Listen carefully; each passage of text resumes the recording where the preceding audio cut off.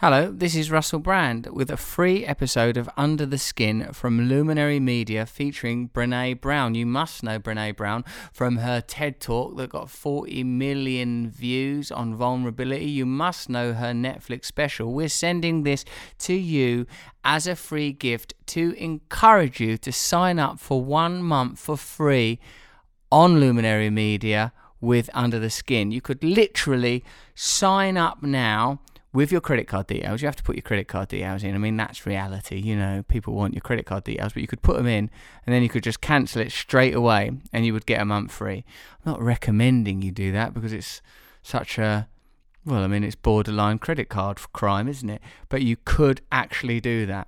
But if you had that 1 month free of Luminary Media, you would hear Under the Skin, and we've had guests like David Lynch, we've had Karamo out of Queer Eye, we've had Lena Dunham on, we've had Tom Boyce, an expert in children. Future episodes, there are people coming on Under the Skin that's so exciting I scarce dare utter their names lest we should curse it. All you have to do to get your 1 month free is go to luminary.link/Russell, 2 S's, 2 L's, and you'll get your month free. You could delete your credit card details straight after if you wanted, and then you know, I guess, you know, like when you join a gym and then you pay for the gym for like the rest of your life, because that's how it works. You could avoid it, but if you do sign up for Luminary, that Karamo's got a brilliant podcast on there. Lena Dunham's got a brilliant one on there. Guys We Effed is a good podcast. There's loads of good stuff. So I really recommend you sign up to Luminary Media and get all this fantastic content. This Brené Brown episode is absolutely marvellous. Brené Brown is the author of 5 #1 New York Times bestseller books. Her TED Talk has got 30 million views. It's 40 million, I've checked actually, making it one of the most viewed ever. She's got that new Netflix special, which I've already told you about, called The Call to Courage. She's an expert researcher in vulnerability, courage and shame. It's one of my favourite conversations I think I've ever had in my life. I became somewhat infatuated by her potent, nurturing, intelligent, grounded, strong energy. I understand why this person has become a phenomenon. She's certainly someone that I consider a, what do I want to say, like a mentor, a hero, a guiding light, a coordinate. But before we get into Brené Brown, let's promote the hell out of me. You should sign up for my YouTube channel, Russell Brand, and you'll get loads of spiritual videos, me talking about, like, I don't know, anxiety in all its forms, recovery, confidence, various forms of self-help built around the principles of 12-step recovery. Sign up. There's free videos every single day. Also, if you follow me on Instagram at True Russell Brand, you'll get loads of stuff on there, little short clips and insights. Also, you could watch Rebirth on Netflix. You'll really enjoy it. Plus, Mentors and Recovery are available as audio books. You can get them on Kindle or you can buy them as physical books from a little old bookshop, from a little old lady clinging onto her business as Amazon bears down like a combine harvester upon her. Follow me on Twitter if you want to talk to me about Under the Skin. Yeah, use that hashtag Under the Skin. If you want to talk to me about Brené Brown, that's what people done last week with the Kip Anderson episode. Samantha R. Higginson at Samantha Rose goes, just listen to the latest episode of Under the Skin with Rusty Rockets and Kip Anderson. I absolutely love these podcasts, eye-opening and awe-inspiring. Her eyes have been opened, awe has been inspired. Ancient Fern goes, I always love a vegan who admits they didn't want to give up the food they liked, but some things can't be unseen. Yeah, I didn't become a vegan easily. I did not go gently into that good night. I raged against the dying of the dairy fats. Same as you, says Kasani 100. vegan a year and a half because of the documentary. It triggers people when I tell them I'm vegan and state some facts from the doc. I've learned to avoid the conversation entirely. Unlike Kip Anderson, he wades into that conversation and is offering people out, isn't he? He wants to put a cow in a field. And like, have you heard some of this stuff? What a great episode it was with Kip. What a great guy. Caitlin Wurzbalger says, I've been vegan for 4 years. It's the best decision I've ever made. My asthma disappeared. I lost weight. And I love who that I am now that my actions and values are aligned. But I've got to assume we've got loads of comments going, vegan? I'll slice you in twain. You know, sort of me, as I've said before about my own personal codes of morality, I don't want to inflict them on others. Do what you like. I don't care. As long as you're happy, you're not upsetting anyone. Even if you are upsetting someone, it's just, it's just not a good way to proceed, is it? Now, if it's spiritual wisdom you want, listen to this episode of Under the Skin with Brené Brown coming up immediately. Prepare yourself for falling hopelessly in love. Trying to achieve equality with the annihilation of category is not a successful route. Yes, that's exactly right. We're in this era where it turns out we were never the boss. It doesn't look like an ideology. What's beneath the surface of people we admire, of the ideas that define our time, the history we are told? And welcome to Russell Brand. Under the Skin. Brené Brown, I'm so happy that you're on Under the Skin. Happy and a bit nervous. Me too. I'm really nervous. I was trying to make a philosophy cheat sheet so I could stay up with you, but then I was like, screw it. Well, if we're flattering each other, then I'll tell you that I find your work really, really enriching and rewarding, and the manner with which you convey it is very beautiful. Whoever put together your special, the content obviously speaks for itself via you, but the impact that you were having on the audience is very, I thought was significant, and whoever put that together, it's done a good job. Thanks. Yeah, no, I'm really, really into it. I think you're speaking about important stuff in a really, really interesting way, and I felt mostly what I was excited by is the way that it, for me, felt liberated from a few things. One, a kind of new age hokiness, because I like your folky earth Texanness. I really like that. And the other thing that I like is that you don't seem like a person that's spent all their life in sort of cities and around media. Those two things made me feel very comfortable and affected by what you're doing. Thank you. I know there's no question there. No, but I will say there was a couple of things that I think are interesting. When we shot it, this is kind of a category creator for Netflix. They don't have anything like this, right? No. And so I watched a lot of comedy specials, and when we were talking about me doing this talk at UCLA where it was filmed, I said, you're going to need to shoot the audience. And they said, we don't really shoot the audience for these. And I said, I think it's going to be important because in the end, I hope the special is good, but I'm really just there to serve the audience. Because if you don't connect with them and serve them, it doesn't matter what you're filming. It's like I'm there. And then we had this great producer, and he said, play football, which of course I get as a Texan. And he's like, just play football, play your game.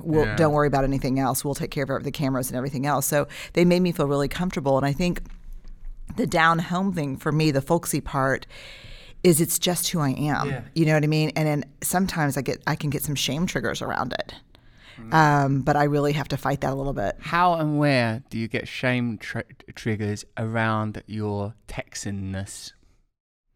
When I'm tired or pissed off, I can slip into like I can start saying things like, I just around the bend, you can, or I'll say shit fire and save matches, I can sound like my grandmother. And so sometimes I think I'm not, I'm not Harvard enough. I'm not, I'm educated, but you take the girl out of Texas, but you can't take the Texas out of the girl. And sometimes I worry about it. Not much anymore, but... No, it doesn't seem like it. But when you, was your entry into academia and research then a kind of personal fortification, do you feel? Yes. I mean, yes, absolutely. In fact, I have a master's degree in a bachelor's, master's, and PhD in social work. And I remember when I applied to the PhD program and I got accepted, it was my first experience of depression because I thought, I'm enough and I'm good enough, but nothing changed. Like I was like, no, but I'm good enough now. I'm smart enough now. Like this is everything. What I'm waiting for the the lift of and it didn't lift. And so then I got into the PhD program, and I was in like multivariate anomaly statistics or something. I don't even remember what it was. And I had to get a tutor. And I thought, wait until they find out that they let me in by accident. Like, this is going to be a real shit show. Yeah. And so it took a long time for me to be comfortable. Yeah, to not feel like an imposter in this situation. For sure. See that thing you just said there about waiting for, you mimed sort of like elevation and light, and it felt a bit like rapture-ish. Yeah. Do you think this happens ever to people? Do you think that there is some sort of transcendent release from the sort of tangled guts and angst? Not when you're sober. I mean, like, I don't think in the real world, I think it's just work. I don't think it's rapture. I don't think there's an angelic choir that comes and surrounds you. Like, no, I don't think that's the case. I think it's small moments of understanding and self-love and integrity stringed together by a lot of horseshit in between. Yes. It's interesting, like, because obviously, in your Netflix special, you talk about the circumstances around your TED Talk, and I saw them in reverse order. I'd seen your Netflix special before I saw your TED Talk, and I'm struck by your flow state. Like, you seem like someone who has good access to flow, and like there with the TED Talk, you seem pretty relaxed and funny. There's a couple of times, there's one of your first big laugh, it feels comes from something you nearly didn't say. It's when you set up like so I was going to control everything, let's see how that works out. You sort of undercut something, and it seemed very spontaneous at the time, and it was the first sort of big laugh in the TED Talk. Did you have any kind of awareness when you're entering into that field and that this was going to be something that changed the direction of your life? And secondarily, how did it feel while you're doing it? Did it feel good while you're doing it? Oh yeah, so I am well acquainted with flow. Like I can seize flow, stay in flow, be grateful for flow, lose flow. Like I know flow. Yeah. For sure. And that mostly happens to me when I'm teaching and speaking. Flow is very elusive for me when I'm writing. And so like the TED Talk, the Netflix talk, the things that are hard about those for me is they're unrehearsed. I don't do any rehearsal. Why? Because that's the opposite of flow for me. So I don't, and it's really nerve-wracking. Even when I did TED, they were kind of like, we need you to rehearse. And I said, no, I just need to see my slides and I'm done.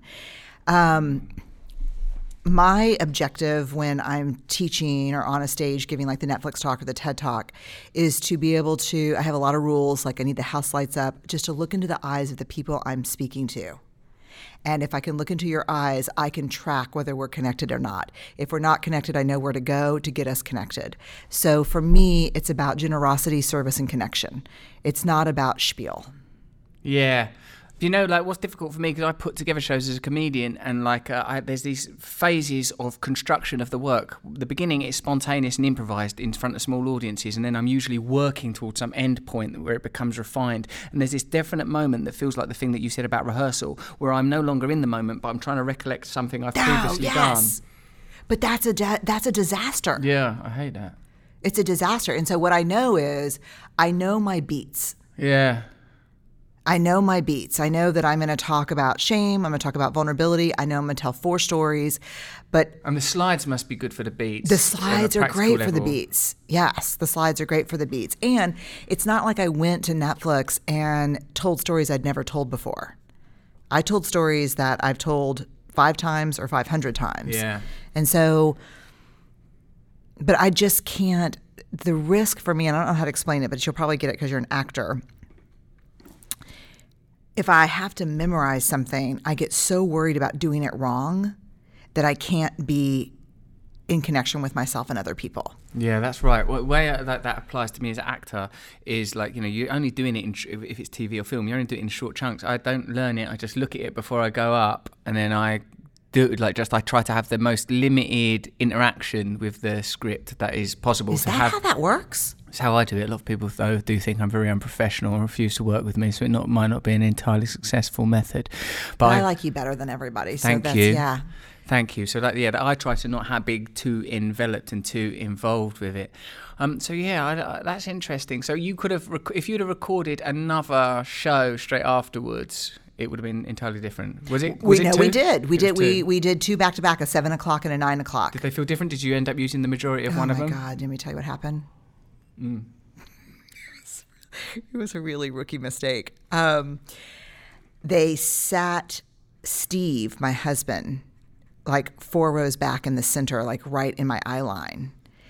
And Steve does not love public speaking. And so we are so kind of one big hybrid crazy person that we've been together for 30-something years. And so he kind of looks like this when I'm speaking, like, oh my God, that's got to be so scary. And so when I saw him, I'm like, oh, I'm fucking things up. Like, oh my God, it must not be good. And then he was crying at one point. Which bit? The daughter swimming at the end? No, before that. This can't be the son just making that mark. No one's crying over that. The bit where you two have the argument in the swimming pool? Swimming in the lake? I think it was about the gratitude piece, about... not that bit with that door, that shutter door. Yes, fuck. Yeah. If y'all could see right now, Russell's turning to a banana for some soothing. Gotta have potassium, man. Can't have that image in my head without potassium. Yeah, no, because as a father, like it's not. Yeah, it's bad. So I think that part, but I was making up all kinds of stories, like, oh my God, he looks like he looks like he's in physical pain. Like, what's happening? So in the second show, his ass was in the back in the green room, and so that was better. I agree. Like, I don't like seeing anyone at all that I know, because I like the audience to respond as sort of a relative, I know human and personal, but an anonymous unit. I don't want to think, oh God, that person might think that because I now remember that person had that happen in 19... Yes. Too much going on. You need to be right on that frequency. And that's listen, that's the thing that I feel that you're conveying in both that TED Talk and in that Netflix special. And you're saying that the experience of writing is a different one for you, and that's interesting, maybe something we can jump into. But what I think is incredible about what you're doing, of course, there's the time that you're doing it, and God, you can't take credit for that unless you've somehow maneuvered it. But it seems to me that we need voices of reconciliation, of voices of heart, voices that are like where we kind of start to think, right, well, what's the solution now? We seem to be frozen in this moment of polarity, sort of acridness, the necessary transition of power, the introduction of new narratives of who's in control and who's entitled to have power, who does America belong to, who does the world belong to, all these interesting things. But how do we move past that and into, you touched on it in your special, but how do we move into a time of reconciliation? How do you see that happening? How do you see your work being applicable to that conversation, those many conversations, because there is much polarity in many areas? So, I mean, I don't know the answer to that. And every time I think I know the answer to it, something happens that makes me rethink it. I think what we're in the middle of right now, if I had to take my best kind of, because I started my research 6 months before 9/11. So I have really been on the ground watching the world change people and watching people change the world. Like I watched what 9/11 did, not only to this country, but just globally, and I've never seen people, A, in so much fear, and B, so sick and tired of being afraid. So something's going to happen. But I think we're in the middle of kind of white male power over making a last stand. I think this is a last stand. And I think last stands are bloody and long and terrible and violent. And I don't know, I can't calibrate exactly where we are in that. Like, the world is going to change, but people who feel like power is finite are going to go down fighting. I for one don't believe power is finite. No. I believe It's limitless. It's limitless, and the more you share it, the more it grows. Definitely. And that even, like, we could talk about that sort of spiritually, and I hope we get to, but even, like, you mentioned French philosophers and brushing up on them, but like a post-structuralist like Michel Foucault believes that power cannot be housed in individual institutions or relationships, but it's it's shared, it's knowledge, and it's relational. So that sort of makes sense even from that perspective. But then, Brené, like, I know you're not like a historian, but I was saying, if this is, and I think that that's certainly part of it, the end of a certain type of dominion, do you think, therefore, that up to this point we have been living in white male power? And where do you think that, would you say that sort of like that's European and American sort of post-colonial story? Because what about, I don't know, Islam, Ottoman Empire? Certainly there's no doubt that this is hopefully a time where women are heard and have access to power and influence in a way that's perhaps unprecedented in sort of in the civilized age. But what I suppose I'm saying is do you think that we can characterize power up to this point as being white male power, if indeed this is a moment where it's ending? Well, certainly. So go back a couple of things. Like Foucault, I actually happen to know because he's in my dissertation, but I don't think because all the things I know about Foucault, I've said them now. Yeah, I only have one or two things to add, which is I don't think you can house power, but I think there can be a desperation to house power and to hoard power and a belief that power is finite. I don't think it's, I want to be really careful about the language because I don't think it's just white male power. It's white male power over. I'm married to an amazing white male who does not believe in the concept of power over. He believes in the concept of power with and power to. Power over. Yeah, so it's power over. It's domination. It is a belief in finite power. And I think the white male power over in some ways is a Western idea.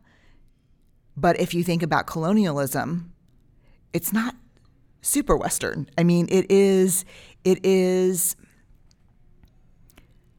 dangerously global, and I think we're still reckoning with the remnants of colonialism. I think we see it every day. And I do think women have more access to power than they've ever had. But I mean, if you look at what's going on in this country, where you see these massive efforts to control women's bodies right now, if you see, what's happening in the UK with Brexit, there's two things. I had two weird premonitions. One, I thought Brexit was definitely going to pass. And two, I thought Trump would get elected based on very short glimpses into the world. And I study people, so I'm always in that weird kind of like listening. But I was in the back of like a traditional black cab going somewhere in London, and my cab driver said to me, and this was before the Brexit vote, he said, "This used to be my neighborhood." And I said, "Wow, it's beautiful." And he goes, "It's not beautiful. It's just full of Muslims now. And my old school is a mosque now." And he said, "But we'll get it back. There's a lot of us who want it back. We'll get it back." And I thought at that moment, like, something's going on here. And then I watched Trump during the election period give a stump speech somewhere, and he said, "Hey, and for all of you folks that feel small because you're not politically correct, you're okay. There's nothing wrong with you." And I thought, shit, he just spoke to millions and millions of people who have felt small, unheard, ashamed. And I thought, there's something about this rhetoric that is so attractive to people. I mean, people I know, people I love. Me and all.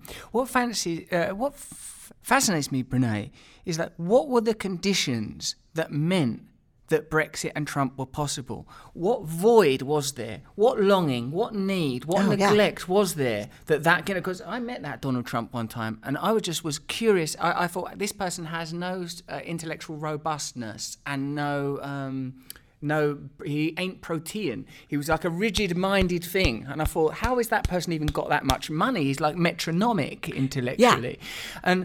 And yet, somehow, what he knows is useful. What he did is powerful. And my personal opinion is that it's because what preceded him wasn't bloody good enough. That too many people, that the space has been created for that kind of person to thrive. And I feel the same way about Brexit. That if people like, that dude in your cab, You know, and I think this is one of the things, and I recognise that this can't be regarded a priori over women's rights, the rights of oppressed people, blah, blah, blah. That's not my point. My point is that, like the man who's driving that cab, when we talk about white power and powerful white men, you say on one hand there's men like your husband, lovely white man, I hope white men like me that are trying their best to participate in change and fairness and justice, and then there's white men that are working class, blue collar, have nothing, never had nothing, known lives of nothing but struggle, somehow being sort of lumped in with this dominant patriarchal structure without ever having experienced its benefits because of the economic barriers that surround them.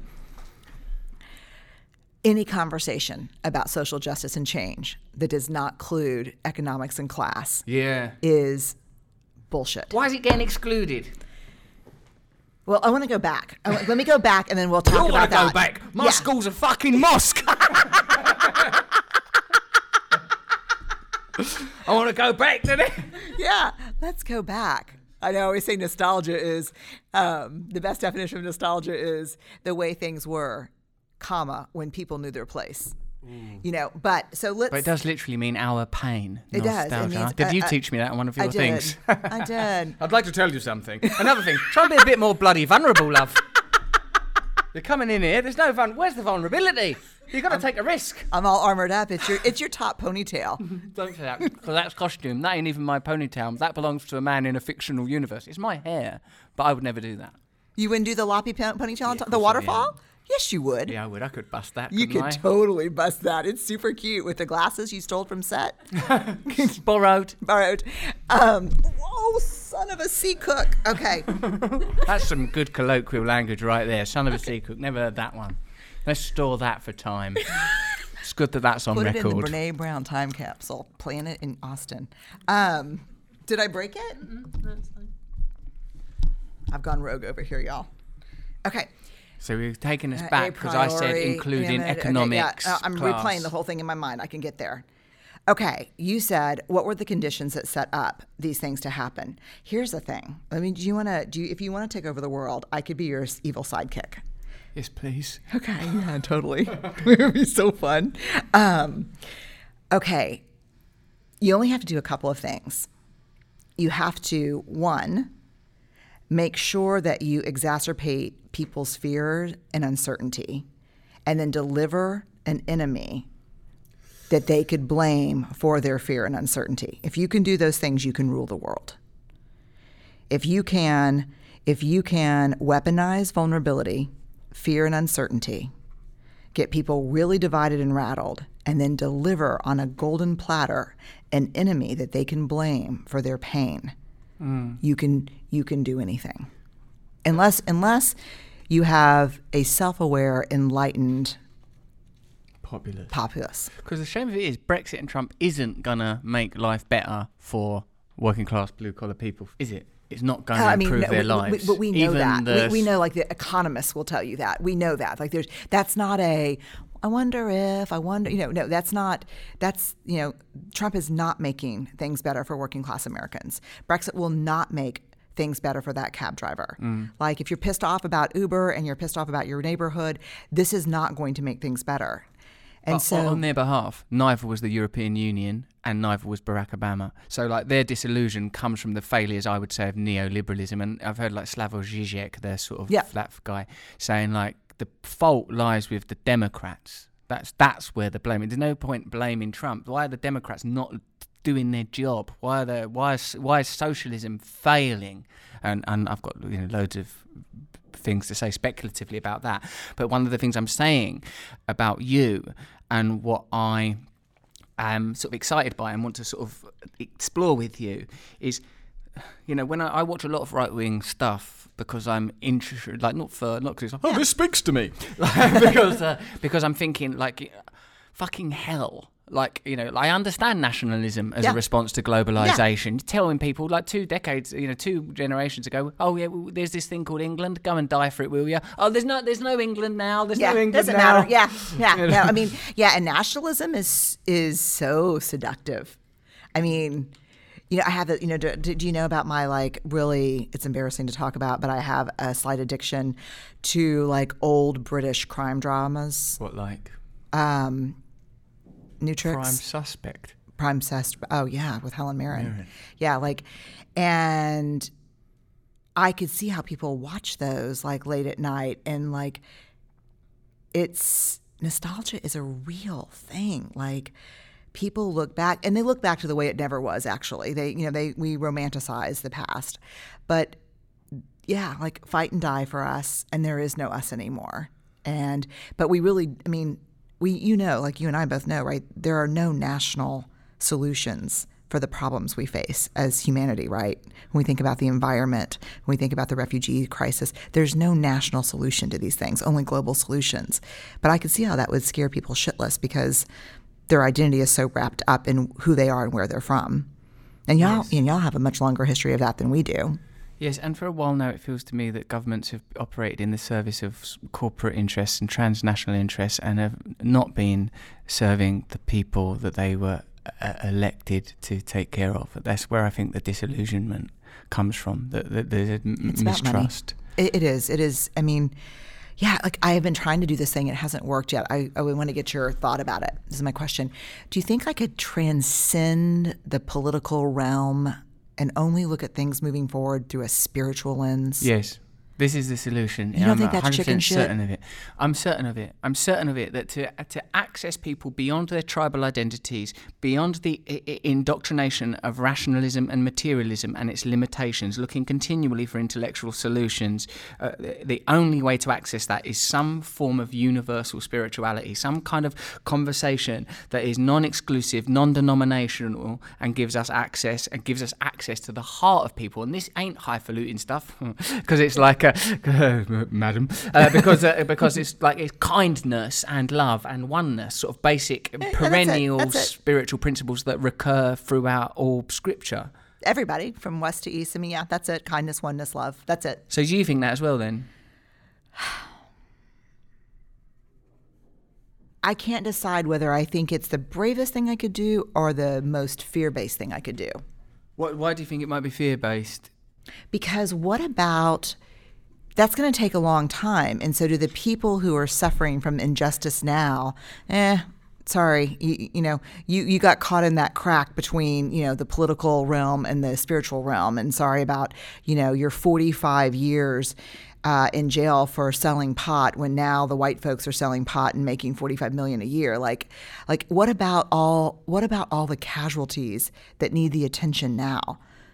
That's a really difficult question. And when I was more involved in politics in Britain, and when I say involved in politics, I was making videos on the internet. I wasn't in Parliament. But it became... But you were involved. There was this mad moment where I became a bit too influential.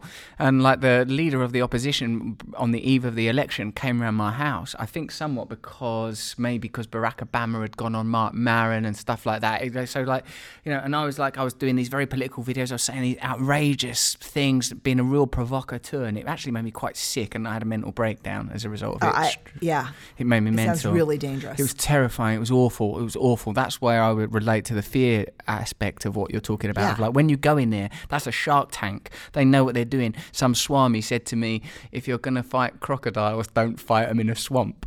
Yeah, that's that. I don't know who said it, but that's a Texanism right there. Yeah, it does sound very Texan. You change that to alligator, probably. Yeah, alligator. Yeah, we're wrestling the alligators in the swamp. Yeah, that's how we would do that. Yeah. Well, I didn't that was a fearsome and really, really scary time for me. And people said to me, no, you should encourage people to vote for, because my initial position was contemporary politics is, it's like the rhetoric of the alt-right now, as a matter of fact. Contemporary politics has failed. You're not given any real options. You'll be voting for two people that broadly believe the same things and represent the same interests ultimately. You need alternatives from outside the political mainstream. I obviously meant spiritual, loving, all-inclusive, evolved, let's break down power structures and share power. You were draining the swamp. I was trying to drain that swamp. I ended up filling it up a bit. Just put an extra turd in the swamp. Donald's using it as a toupee. I'm arming the enemy. So, and people said to me, people that were more classically politically educated in general, said to me like, no, if you're the gap between the two parties may not be big enough, but the millions of people live and die in that gap. For example, the Labour Party will give this kind of welfare to people on disability benefits. They'll do it, and it was sort of like, all right, okay. There was that was the good side of it. And on the other hand of it, one of my mates went, fucking hell, Russell, you've become so influential that if you literally go vote Labour might win, and it will be because of you, and you'll be so powerful. And I went, Yes, I will. And the creature, the lurking belly snake, lurched up in me, and it took me over, Brene. And I did do a video saying vote Labour. And it was partly because of the thing you said about, like, the significance of people that right now are suffering from these minor, it's no small thing to be in jail for 45 years, but also my ego took over. So isn't it ultimately a spiritual question for us as individuals? I would say it's a spiritual question anyway. Like, what is the most important thing in your life? What are you being directed to do? Are you being directed to regard this as a spiritual problem? Are you being directed to regard this as a administrative, bureaucratic and political problem? I have the answer. All right, finally. Yes. Make sure we're recording. I have my answer, not the answer. I don't have anywhere close to the answer, but I have my answer. My answer is, this is going to be my contribution. Like, I'm going to continue to give money to and vote what I believe is right. And, fuck all who don't think that I should be doing that. But that's what I'm going to do. Because when I go up with political stuff, people go crazy. Today.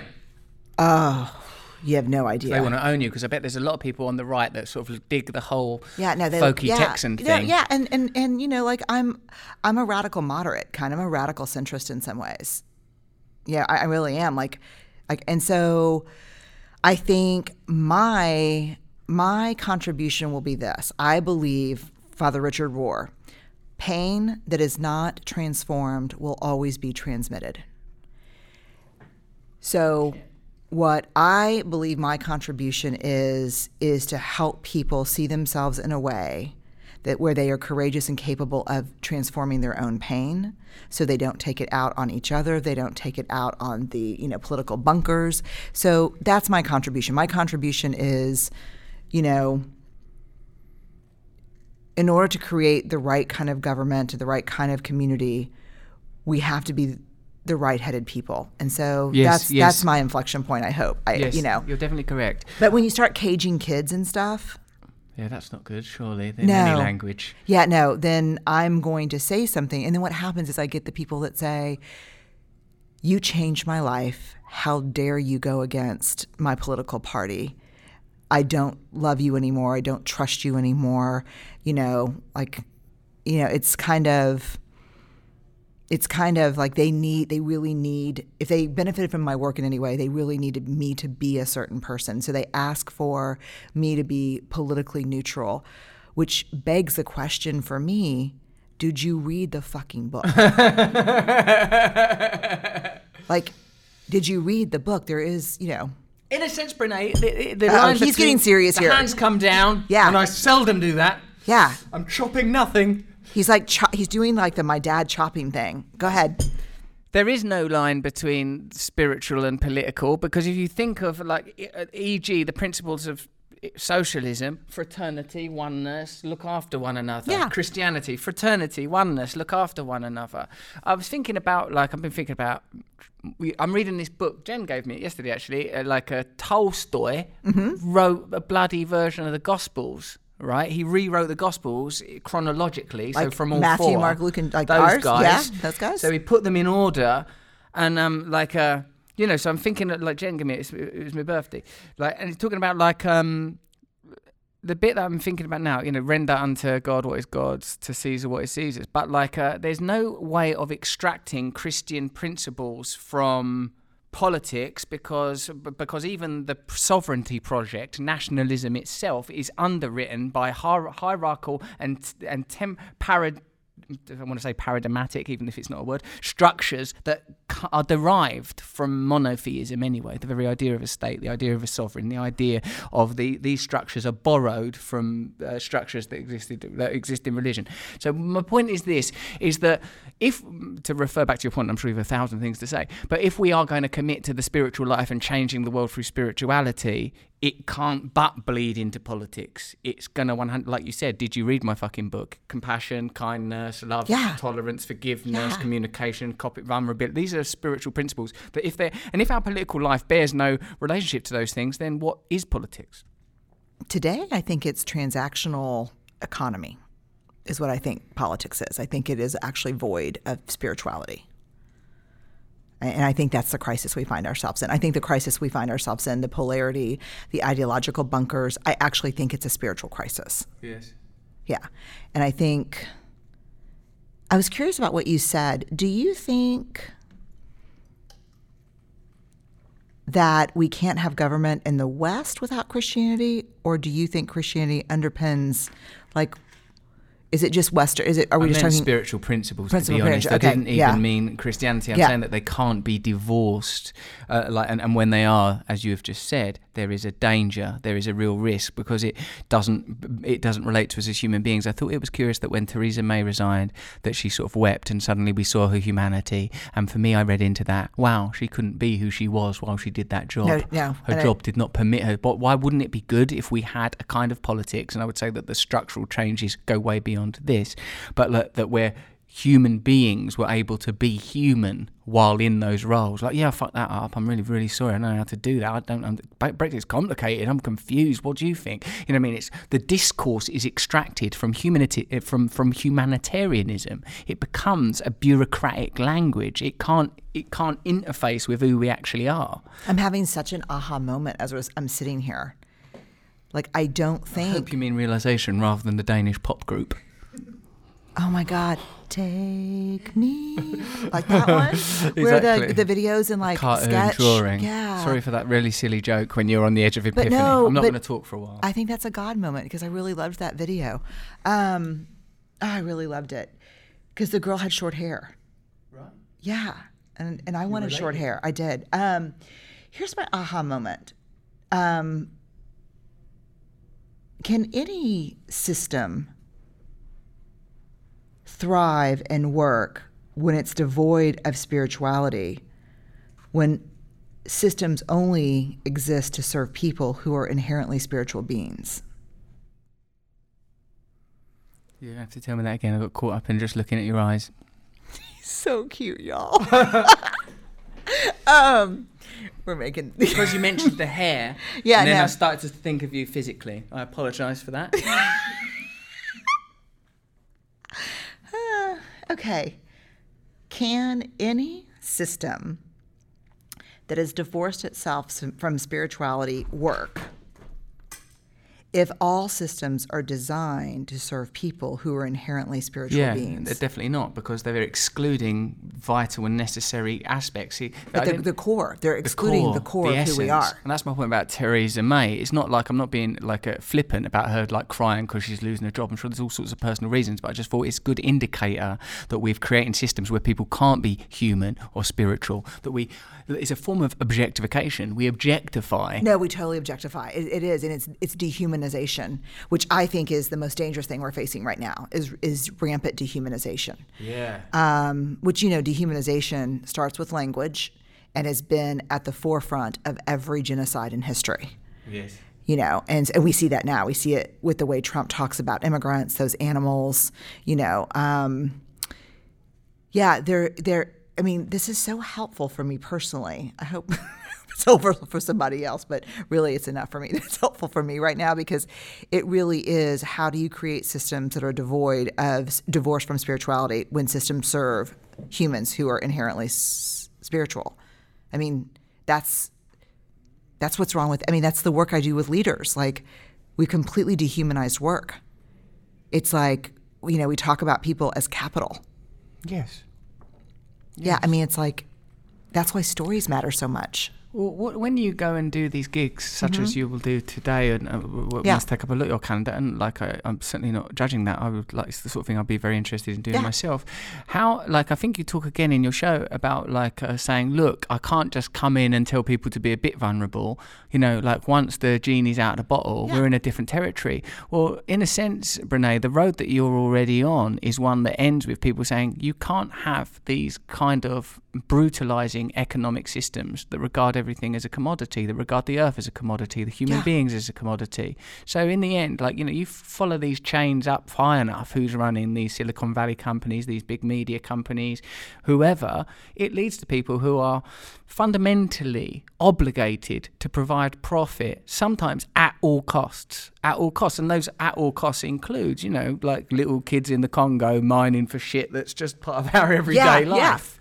And but but the people that you're talking about, those CEOs, are the people I work with all the time. And I bet they're lovely.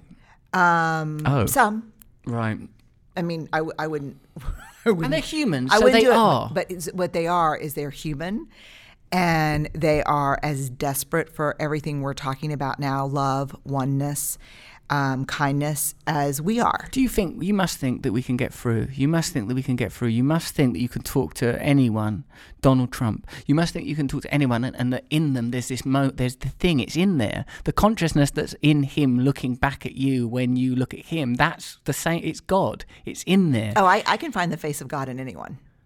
So that there can be no room for sort of condemnation, or maybe condemnation, but we can't cut them off, is what I mean. Condemn, perhaps, but what I'm saying is there's got to be a way back for everybody. I mean, the thing that has changed my life completely is I can find God in you. I can find love in you, but I'm going to hold you accountable for what you've done while I'm loving you. Yeah. I mean, that's a huge part of my recovery. Tell me more about that. It was probably one of the findings from my research that I had this stack of data probably 12 years ago, and we laughingly called it the compassion smackdown.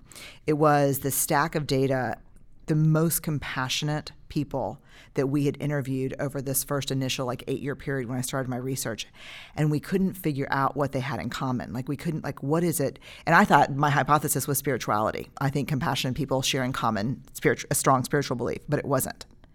And I mean, I'm talking monks that we had interviewed, really compassionate people that found God in everyone, people that connected to everyone. And you know what they had in common? One variable. I don't know. Boundaries of steel. Ooh, what do you mean? And how does the data, how does the process of inquiry, what are the questions that reveal the compassion and what are the questions that reveal the boundaries when there's so much variance? So I'm a grounded theory researcher, which means I'm a qualitative researcher, meaning we do long interviews, we code them by hand, and we look for patterns and themes in the data, and we look until we reach saturation, meaning this pattern or theme has saturated across so many interviews we can predict it to happen in the next one and the next one and the next one. And the great thing about grounded theory, I'll geek out on for a little bit with you. The great thing about grounded theory, it was developed in the late 50s by kind of two founders of American sociology, Barney Glaser and Anselm Strauss. They were looking for a methodology, both social scientists at the University of Chicago, they were looking for a methodology that would allow them to study very difficult topics that were taboo in many areas. And so what they were trying to study was death in children dying. And you really couldn't talk about it at the time. So at the time, there was kind of a pact between parents, clergy, nurses, and physicians that when children were actively dying in a hospital, they would not tell the children they were dying. They would say, everything's going to be okay, you're going to be okay. So Glaser and Strauss wanted to better understand the impact that had and if children believed what was happening. But they weren't allowed to say, hey, you're dying, what do you think? And so they developed this methodology for developing theory based on people's lived experiences that they share with researchers through their own stories. So they would just sit down with kids and say, tell me what's going on. And what they found and what saturated across all the kids they talked to is the kids said, I'm dying. But it must be really bad. It must hurt a lot because no one's telling me about it. And so this methodology grew into, and you can do it with qualitative data and quantitative data, but what you're looking for are theories that emerge from the data because you have saturation. I've talked to 40 people or 400 people asking these questions. And so for compassion, we started by asking, what is compassion to you? And we developed a definition of compassion. And then we looked at people who lived out the operationalized definition of compassion, that saw humanity in everyone, who reached out with kindness and empathy. There was a oneness. And then we asked, okay, here are these group of people, what do they share in common? And we looked for a long time because I think I was looking in the wrong places, but what I realized is that they were incredibly boundaried people. And so that was confusing to me. So we went back and did what we call selective coding. We went back and said, here's what I'm finding. Does that resonate with you as one of our compassionate people? And they said, I would have not languaged it that way, but yes, I'm very clear about what's okay and what's not okay. I'm very clear on boundaries. I don't subject myself to the abuse of other people. I'm like, but you're compassionate. And they're like, yeah, I'm compassionate because I don't subject myself to the abuse of other people. And so from that, we developed this idea of big, what boundaries need to be in place for me to be in my integrity and generous towards you. And one of the times I tested it out was with a group of deacons in this isolated, you'd love this place, like West Texas town, like replete with tumbleweeds. And or a group of clergy who have to travel, and they marry everyone and they bury everyone, and they go from small town to small town. And I asked this series of questions, so it's really interesting. So the first one is, do you believe that people are doing the best they can? Do you believe in general that when people wake up every day, they're doing the best they can? What do you think? Yes, I do. You do?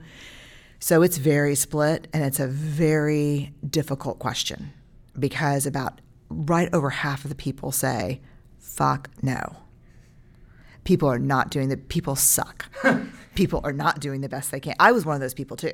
I was a hell no, people are not doing the best they can.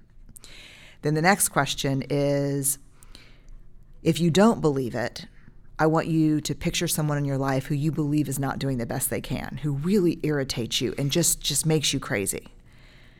And everybody would get a picture. And I said, what if God came down? It was easy with a group of, Well, don't believe priests. in God. Yeah, no, yeah. He wouldn't come down. Right. Well, you're in the clergy. Oh. Yeah, right, exactly. So I said, what if God came down to you and said, this person that you wrote down on your napkin, he or she is doing the very best they can right now. And then what happened was literally physically about half the people in the room kind of fell over and slumped over in their chairs and just started sobbing. And so one couple, both deacons in the Episcopal Church, I said, tell me about the reaction you're having right now. And they said, they were married, both deacons, and they said, we wrote down the same person. And this person lives in a trailer in the desert.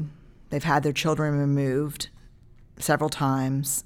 Every time we remove children for abuse or neglect, they have another child. Every time we bring money, they don't use it for formula. They split the formula with water, and they gamble the money. And their kids get removed for failure to thrive because the formula has been split with water. And we kind of hate them. And I said, and God told you he was doing the best he could. It was really about the father and the family. What was your response to that? Continue to help with a loving, non-judgmental heart, or we need to stop helping. But helping through hatred is not helping. And we are outside of our integrity and outside of our faith. And another woman said, I didn't pick someone that I serve as a clergy, I picked my sister. And my sister was a dancer growing up. And now she's a stripper. And I have 2 young nephews who are subjected to who she brings home at night and her job.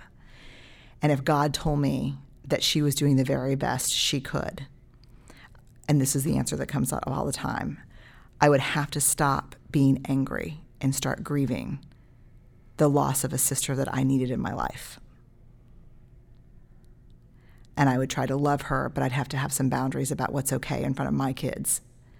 And so this whole idea of it's very hard to be compassionate toward people when they're hurting us.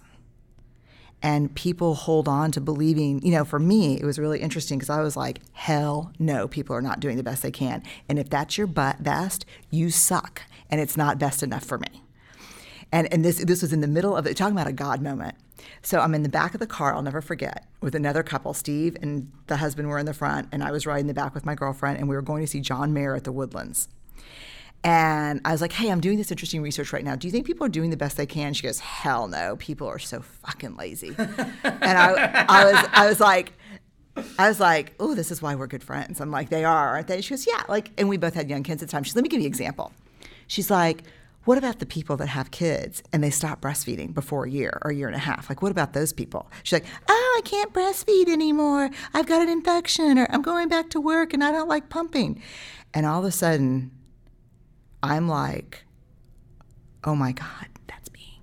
Like, I quit breastfeeding after like 5 months because I had to go back to work and pumping was just not working and I just didn't do it. So I'm like, yeah, those people are awful. And she goes, yeah, like, you know, why did you have kids if you weren't willing to do that? That was her take. And I was like, and all I wanted to say was, you don't know me. Like, you don't. And then here's what I wanted to say. I was fucking doing the best I could. Wow. And then toward the end of that research, yeah, there were a lot of great stories about people we interviewed during that. I asked Steve, you know, my husband, do you think people are doing the best they can? And he said, I don't know, I have to think about it for a little bit. And I said, I want your help. And he's like, okay, let me think about it. And he came back like, I don't know, 10, 15 minutes later, and he said, I've thought about it. And he said, I have no idea. But what I do know is my life is better when I assume they are. Fucking hell, that's good. Steve believe in God? Yes. It's interesting that it feels to me that it would be difficult to achieve that perspective from a materialist, secularist, atheist position, i.e. that, you know, the transformation, people that had already accepted God and were living a religious life and yet continue to be like, because obviously I'm thinking when you're talking, yeah, I do believe people are doing the best they can, but I'm not going around like, hey, well done, like that fucking cunt, look out there driving, look at this piece of shit, yeah. kill them. Yeah. That's my reality. Yeah, me too. But like when I realise I can't live in this state of mind, then I go, other people are none of my business. Yeah. My job is to be of love and service. Those people are as God made them. They're trying their best. Right. You know, all of that stuff. I use these techniques to get back down off of judging people and thinking people are, you know, like the anger, because I can't live with the anger. I can't live in the polluted consciousness of anger. So the way I often behave is like, no, you could do better and you would be better if you did what I tell you to do. And when I'm on that trip, like that has no limit. It's like everyone in the world's right. You need to do this. You stand there. You do that. You think this. You should be like that. But it's so hard because I'm right. Yes. But I reckon that people could really do better if they did what I said. I'm sure in so many cases, don't you think that the principle of mentorship is helpful here, Brene? Because in other people's lives, Yes. I have guys that call me, and like you should hear me in their lives. I'm like the Lord, like just limitless. Like my wife's done this, I feel this. Well, you know, this is how I see. She is a very good woman, and like I remember when you said this about your wife, and I remember that. And do you remember that moment? You need to forgive. You need to let go. Then my own wife. Listen, you call that a birthday dinner? I hate that, Richard. Yeah, no, I know.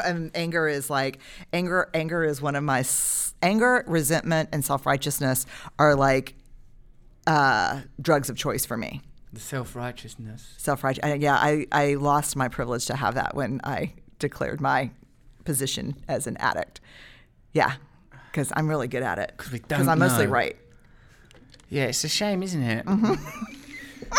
It's a shame to be so clever and for it to be so useless in bossing people about. It is it's tragic. But you know what? I have really been able to be with people that I've said, you know, I think you're right. It's easier for sure with clergy or easier with people that believe in God. But I have been able to say to people, because I've done this with like 1,000 people in a room, write down the name and then what if the universe, what if, you know, but if you have no connection to anything larger than you, because it doesn't work. Because if you're, you know, it doesn't work. If you're that transition, the vocabulary transition from God to universe, you're still accepting the idea of an omnipotent entity that knows all. And being open to the possibility that you could be communicated to in that way. You know, I even think, like, I spoke for a lot. He comes up all the time, so it must have really affected me. And this dude that's an astrophysicist, and I really, really like him, actually. He's called Brian Cox. He's a very sort of TV astrophysicist, right?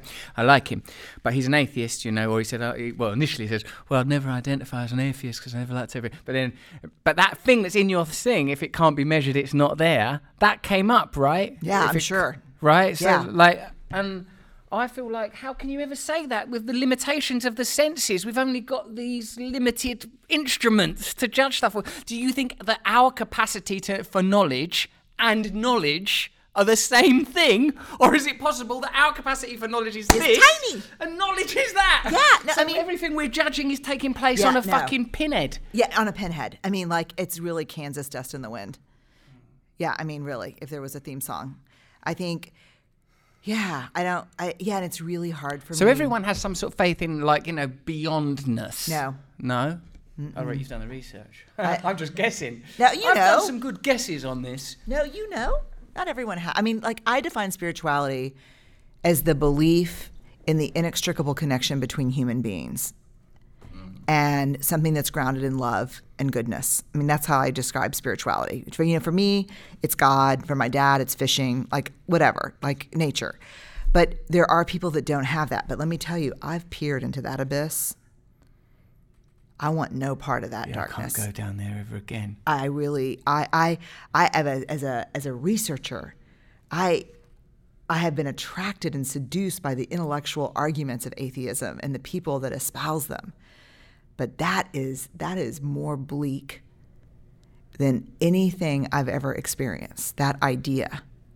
Yeah, the dark certainty.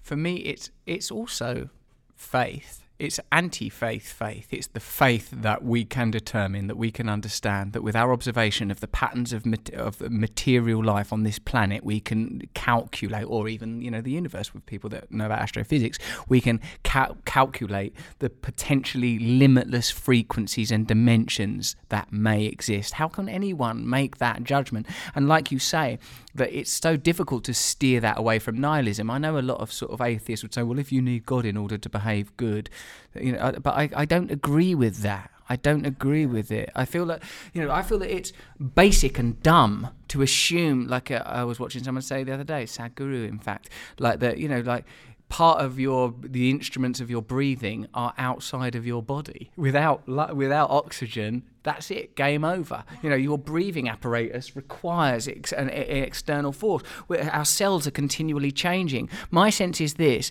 that true transcendence is I can live beyond the idea that I'm an individual entity wrapped in this bag of skin and similarly you, and that there is some connection between us, that this is a temporary illusion. The individualism is a temporary illusion. The truth is that we are one, just points of attention experiencing this dimension, and that we will return to the oneness, that the consciousness that inhabits you and the consciousness that inhabits me is the very same consciousness, only refracted differently through the myriad material and experiential and biochemical differences. And that if we're heading back to that, then I can get to, even if you're in prison for pedophilia, that's what that person was doing the best they could with what they had, and the only thing we can do is forgive and love and sort of incarcerate and control.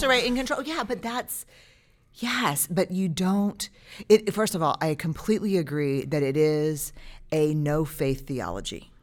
It is a gospel of no faith. It is not any less dogmatic than the most fundamentalist. I mean, it is a theology. Yeah. Often using straw men to fortify totally itself. Straw men, yes. And it's interesting because when I was in my MSW, I did a lot of domestic violence, sexual assault work. And the people, the women who believed that their husbands or partners were doing the best they could were the ones who left and got their children out. Wow, because they know there's no, Yeah. That makes sense. And they didn't say horrible sack of shit. They said, I love him. He's broken right now, and he's doing the best he can, and I'm not safe and my kids are not safe. In a sense, it's more fatalistic and more realistic. Like that, there doesn't need to be this odd alliance between being spiritually open and being crushed and pushed over and being that's the boundaries. That's the thing. So how does that work? Tell me more about that boundaries aspect of it, Brene. From recovery, like here's what's okay and what's not okay. I mean, this is a good story to illustrate it. So she's 20, she's probably 14, 15 years ago, we always had a holiday Christmas party. And there was a woman in our neighborhood who drank a lot at these parties. And I was already sober and I was completely uncomfortable. Well, earlier that year for Lent, I had given up gossiping for Lent. Was it hard? Oh, I had no friends. Did you have to sort of go and stuff? I mean, all the time. I had to be like, oh my God, did you do something different with your hair? It looks fantastic. Like, fuck. But I realized I only had like 1 or 2 friends, and the rest of the friendships were really forged on talking shit about other people. That's good. We really didn't have anything in common except being hateful, which is super Southern. Like, hey, honey, you want to come over some tea and enchiladas and we'll talk about people?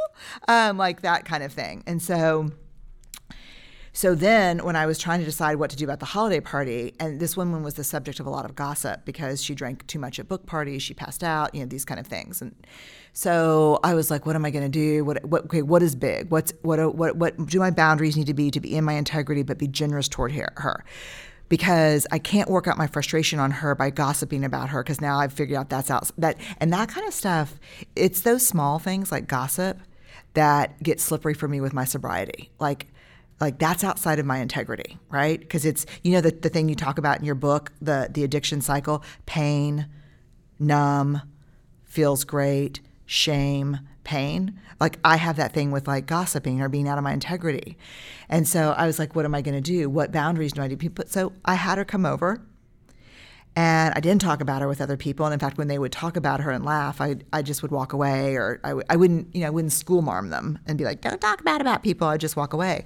So I had her come over, and I said simply, having the holiday party, super excited about you and your husband and kids coming. I'm going to have to ask you not to drink when you come to the party this year. It makes me really uncomfortable.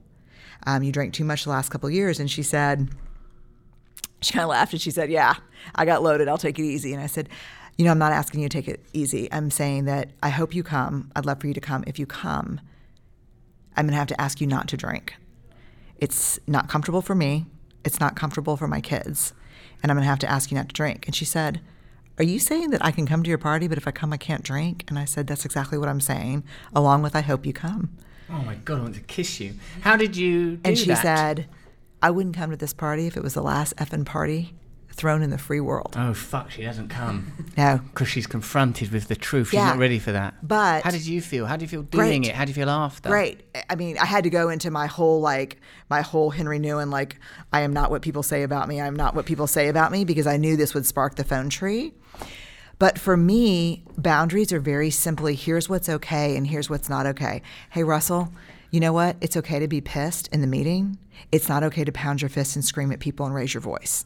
You can be pissed, you can be disappointed, take a time out and walk out. How often do you have to do that? Don't you feel so nervous when you have to do that sort of thing? Yeah. I mean, yes, I'm looking at Barrett, who knows me really well. I hate having to do that. I do too, but like, what was that thing that we just saw on Instagram from my friends at Black Therapists Rock? Oh, wait. When you avoid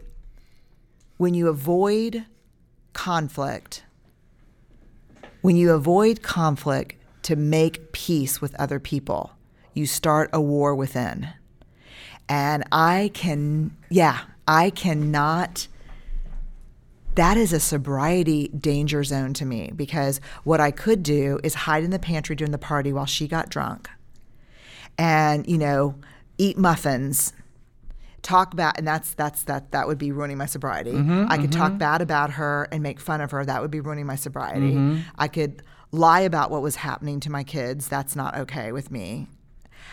So you just got to fucking grow up. How do you divorce it from your sort of, say, feelings of self-righteousness, and how do you overcome that nervousness? Say something happens where you think, fuck, I'm going to have to talk to this person because they're behaving in a way that's not okay. Yeah. Like, I find that quite frightening. And how do you do it? Have you got a particular language? Because in 12-step language, I'd have to make sure that I'd step-tend it, meaning that I've inventoried it and I've taken out my own self-righteousness, my own grandiosity, my own judgment, so that I can now then say to them, like, hey, if you're going to be at our party, you can't drink. But even sometimes then I balk. Like, I bottle at the point of, like, I may not have followed through past the bit which went, oh, I'll take it easy. I might have gone, well, I've done my part, bye. Oh, there she is, drunk. It's hard to do that. That's really cool. It is not easy. It's just being an adult. Right. I've struggled there. That's the problem. No, we've got to the root. I've refused to grow up. I've rejected adulthood. No, it's just corruption. And it's also, what are the alternatives? Let's think through the alternatives. Okay, so the alternatives are I don't actually be using this shit. Get a pen. No, like think the alternatives, like which I thought through for a week. It's not like I was like, hey, I need to have a hard conversation with her, and I'm so good at this. I was like, fuck, I don't want to do this, and oh my Did god, you feel nervous walking up the path and that? yeah, I role played it with my husband, like You role played. Yeah, totally. And it's the most generous thing I do because here's where self-righteousness comes in. I'm better than you. Act like me. Oh yeah. No, I'm not saying that. Yeah. But the one thing. How do you extract that from the discourse in real time? How do you cover that? Do you sort of go, listen, I don't think I'm better than you or anything, but can you not drink at that party? Like, I don't do the disclaimer where I don't say no that. Disclaimer. No. You can't even do a disclaimer. You can't even do a disclaimer because that's No kind of bullshit. disclaimer. I'm Yeah. putting that on the list. No, you just say. Disclaimer's Here's the bullshit. hardest thing. Yeah, it is bullshit. It is arming yourself up and giving others an opportunity to arm up. It's basically saying, hey, hold on while I put on my steel jacket, and you may want to grab yours too because shit's getting ready to get real right now. Like, that doesn't work. Like, you just say, I'm having the party. I really want you and the kids and your husband to come. But here's the thing, if you come, you can't drink. There's no judgment. There's no judgment. And there's no like, well, I'm doing this because everybody talks bad about you, and I don't want to talk bad about you, so I'm talking to you. No, it's none of that. Yeah. It's no grandiosity. Why It's don't we do no- that again? Why don't we do the bit where you went all fast and you go, hey, this is the thing, everyone's talking all bad about you. Why do we not do that? Because that's self-righteousness. I'm better than gossiping about you. I'm doing this because You want them to see Yeah. the working out. yeah, and that's a stealth request for a pat on the back. I'm not gossiping about you like everybody else. I do a lot of stealth requests for pats on the back. I do them just up front, like, hey, pat me on the back, asshole. I need it. Like, hey, give me some love here. Working hard. Boundaries, heart. All right, that's that one. That's good. He's making a sad face, y'all. which is incongruent with the bun. I like it. You can't have a sad guy in a flow bun. You really can't. It's I've got out to be of flow. upbeat. Like, Because I know this is true. I know what you're saying is true, isn't it? There's often, well, I suppose it's resonance is the word. Like when you hear something, you think, yeah, I know. And I've got a program. I know how to sort of apologize to people. I know how to make amends and stuff like that. You know, like I have a sort of personal belief that whenever something happens that I'm uncomfortable with, you know, emotionally, that it's like there is some wisdom in it. There's something in it. Totally. Yeah, you feel that. I mean, I don't think wisdom is delivered. I mean, wisdom lives in the birth canal. Like, it doesn't come easily. Like, it comes through labor, emotional labor, physical labor, spiritual labor. Like, yeah. Yeah. And I think I have not ever done anything that was super valuable in my life that I thought really contributed to the world that either didn't scare me shitless or wasn't really uncomfortable. It's weird, isn't it? Because that's not how it looks from the outside. Like earlier on when we were talking about the TED Talk that's, you know, turned out to be defining, it doesn't look like you're someone who's wrestling with anxiety and doubt. You look like a free-flowing person who's doing what they want to do. You don't look like... You know why? Because have you seen Bohemian Rhapsody, Yeah. the movie? Do you remember when Freddie Mercury, he says to his girlfriend, they're laying on the floor in that bed that's kind of underneath the weird piano, and he says, when I'm on stage, I couldn't sing off note if I tried. When I'm on stage or I'm teaching in a classroom and I'm connected to the people there, I couldn't be out of flow if I tried. Yeah. But everything leading up to that day, the bucket of tears I cried after that day, like when it went viral, the pain that caused, you know, like none of that's easy for me. And it's really hard. I'm super introverted. I'm private. And so that was really uncomfortable for me. Yes, I recognize that. Your introversion is housed within your family life. That's how you cope, huh? You've got a strong marriage. I do. And you've got, like, obviously strong relationships with your immediate family members, and that's where you can be. This is something that I'm coming to quite late in my own life, like a marriage where I feel like I'm at ease, where I'm at peace, relationship with my children. Another thing that I wanted to ask you about for my personal edification was what are you doing about, like, children? They're 1 and 2. My 2-year-old daughter, she's intense person. Yeah. Real intense. She hits the other one. She hits me. She's really intense. Like, what do you do when you're dealing with people? Like, how do I deal with this little person that has limited language skills, limited emotional abilities, but from the outside it looks like a great deal of power? They have, she may have a lot of power. And I think, first of all, 2 is how many months is she? 2 years and 2.5. 2.5. So, Barrett and I are looking at each other. This is a tough touch point. She's my sister. Ah. Yeah.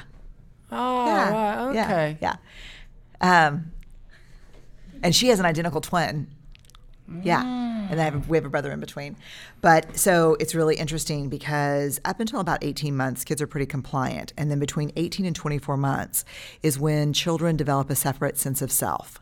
So if you look at some of the early studies that probably would not get through human subjects today, where they took like maybe a 16-month-old, they'd put rouge on its nose, they'd stand it next to the caregiver in a mirror. The child would look at its nose and look at the caregiver and then try to wipe the rouge off the caregiver. They don't know that they're separate people. But then starting 18, 24 months, you put the rouge on, they look in the mirror, they wipe it off themselves. They know that they're separate now. So their job developmentally at this age is to exercise and confirm a separate sense of self. You say sit, I stand. You say don't go in the street, I run toward the curb. Charlie we'd put peas down. We're choice theory parents, so we believe in choice theory, which is saved. It's just amazing. So we would put peas on Charlie's tray to eat for supper, and he would pick them up and he'd throw them on the floor. And we'd say, Charlie, you have 2 choices. You can leave your peas on your tray, or you can be done eating. What do you choose? He'd look me right in the eye, take those peas, drop them right on the floor, and say, okay, Charlie, you chose to be done with supper. I'm hungry. Yeah, I know, it's too bad. I really wanted you to eat more, but you chose to be done. That's it. He's done. How many times do you need to do that before they recognize? It's a harder question that you need to ask. How many times do you backslide before they don't believe you? Fuck. Every time. Right. I'm always backsliding. You have to backslide once before they know you're full of shit. This kid's got me. But then here's what's terrible about that. The backsliding instills in them a sense of insecurity about place and self. Oh, no. Yeah. Protein this time. Potassium's not going to be enough. You switch from bananas to pecans. Yeah, and so it's really funny because Steve is a pediatrician. Most parents will come to me and say, oh, my God, my 2.5-year-old or 3-year-old has become like, a revolutionist. They're holding the entire family emotionally hostage. They're hitting, they're biting. And Steve will, as a pediatrician, would say, tell me more. Okay. Oh, this is wonderful. Developmentally right on task. So his viewpoint is if they're not pushing back a little bit at this age, but this is where super capable of understanding empathy. So reach over and kind of tap my face like you're hitting me like a 2-year-old. Hey, Russell, when you hit Dad's face, it hurts Dad. That's not okay. We don't hurt each other here. You keep holding a hand, you make eye contact. Yes. Yeah. And then let's do it again. Okay, then, but no hitting right. And Russell, if you choose to continue to hit Mom or Dad, you're going to lose some privileges and go to your room. And you're going to have to be by yourself until you figure out why you want to do that, because it's hurting people's bodies. You're hurting my body. So then,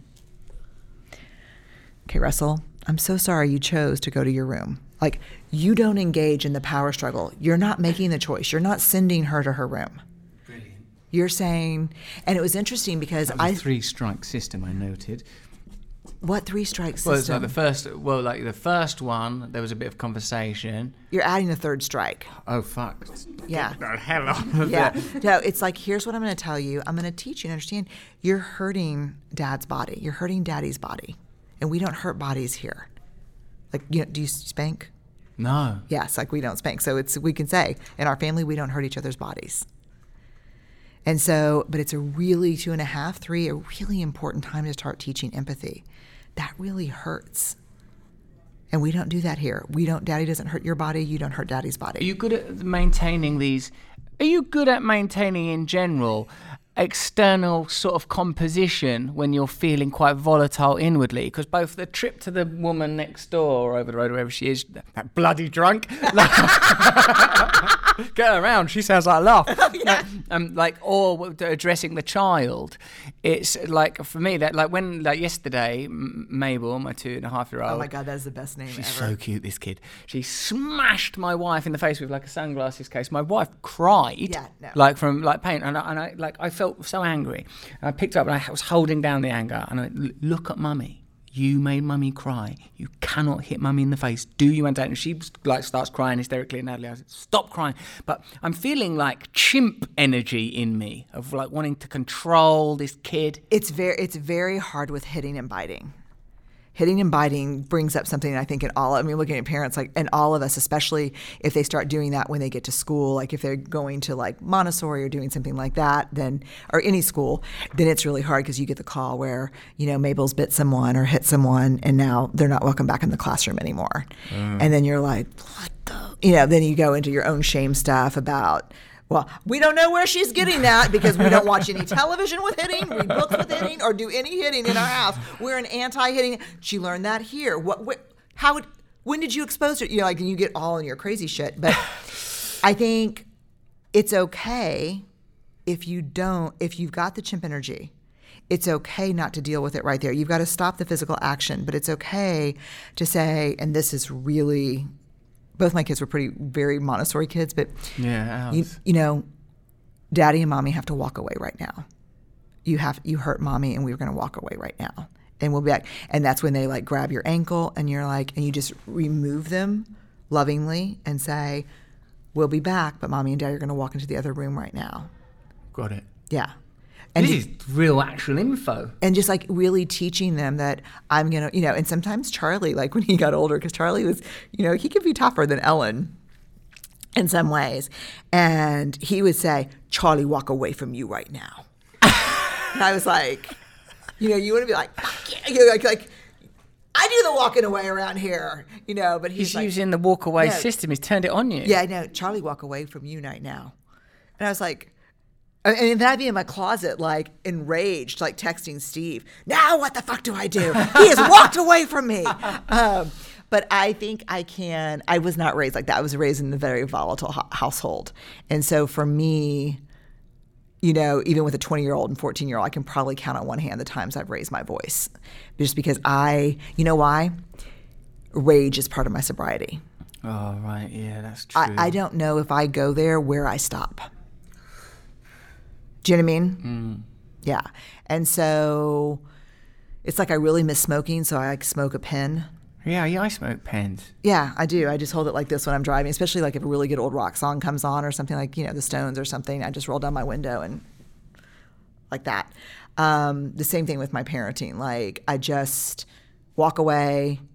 I put myself in way more timeouts. I don't know that I've ever actually put my kid in timeout, but I put myself in timeouts all the time. Mommy's taking a timeout. Mommy's walking away. And they don't like that because a lot of that behavior is attention seeking. Yeah. And so they're like, this is not working.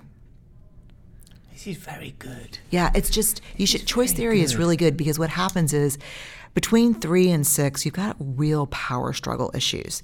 And it's appropriate for them to try on different ways of being. That's their job. You can't, you want that developmentally for them to try on new ways. Can I split mom and dad? Can I, how long really is their tolerance for this fit in the middle of Whole Foods? Like, will they make it a minute and a half? Or am I going to get the banana chips at 91 seconds? So that's what they're doing. She cracks me so easy. Yeah. She cracks me so easy.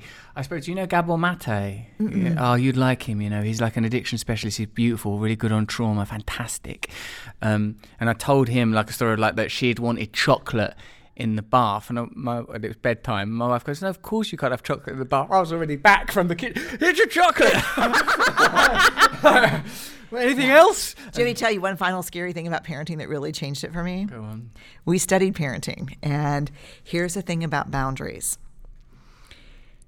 Children learn boundaries from observing how you hold them.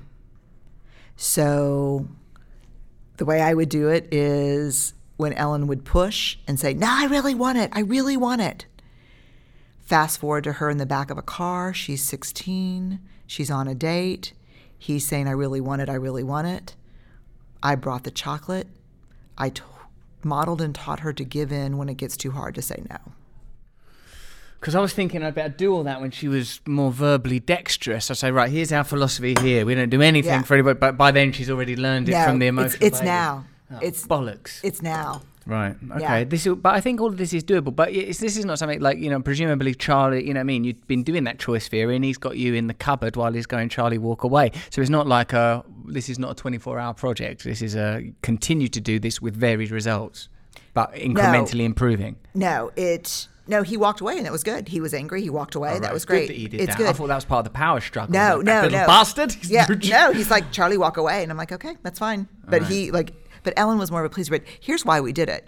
I studied choice theory in school when I was working in residential treatment. So I was working with kids, teenage kids who had been removed from their parents permanently and would grow up in a treatment facility.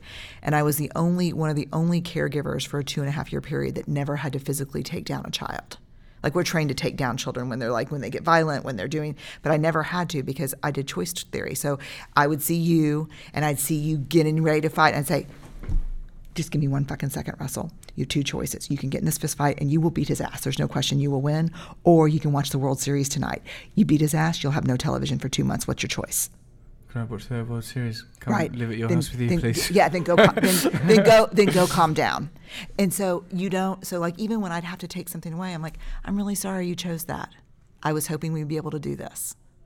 But let me tell you, and Steve will tell you as a pediatrician, you better make good on it. If you're at a restaurant and your kid's going crazy and you say you have 2 choices, pull it together or we're leaving, you better be ready to, and she just keeps going, you better be ready to say, sorry you made this choice, babe, we're leaving. She's screaming, she's doing the banana. Yeah, she's I hate that feeling. The banana, yeah. And then, your wife's getting everything to go, you better leave. Don't say it unless you're going to back it up. My God, I'll tell you what, we've covered quite a lot of scope there. We started very macro. We did. And very we got political. Baby. And then we got right down into parenting. Yeah. And I never doubted you for a second. I never doubted your integrity, your authenticity, the information that you were giving, your foundations as a human being. I never felt patronized. I've got some chance to silently examine my own Oedipus complex during that. So thanks for that as a freebie. So I learned a great deal from talking to you. I was really, really very, very excited to meet you. And I didn't imagine for a moment that it could be disappointing because I knew there was so much I wanted to ask you. I could talk to you for hours and hours and hours. Me too. I need a wee quite bad. Me too. So I guess we'll wrap this up. I hope I get to talk to you again. Oh my God, I'm in. Anytime. You're a beautiful person. Anytime. You are too. And I just enjoyed every minute of it. It was a real pleasure to be with you. Thank you so much. Thank you. Yeah. Cheers. Cheers. Well, thank you for listening to that episode with Brené Brown. I hope you enjoyed that episode. If you are not already a Luminary subscriber, subscribe 1 month for free. If you go to luminary.link/Russell and sign up, you can delete your credit card as soon as you've done it and essentially get content for nothing as the world slowly changes around you and all these things inevitably become monetized. But I think Luminary is a good platform. There's good stuff on there. Karamo's good. Lean is good. There's loads and loads of good content. And on Under the Skin, we've got some fantastic episodes coming up. We just sent you the Brené Brown episode as a goodwill gesture and to ask you to come over, join us as part of this community, delving down beneath the dermis, picking away at the skeleton, getting under the skin. Check out my book, Mentors. Check out Recovery. Listen to some old episodes. Dr. Tom Boyce, Jamila Jamil, they're both on Luminary, those episodes. Or you can go back and listen to David Lynch. I mean, there's so much stuff. Why not listen to the Gracies? Why not listen to Naomi Klein or Al Gore? Why not listen to Candace Owens? Damn it, there's so much stuff to listen to. Remember to go and sign up for my YouTube channel to get all those little video pep talks blasted down your phone hole, and check out Rebirth on Netflix. Follow me on Twitter and on Instagram, and we can stay as connected as it's possible for two human beings to be in this digital age of isolation. That's Russell Brand with Under the Skin from Luminary Media.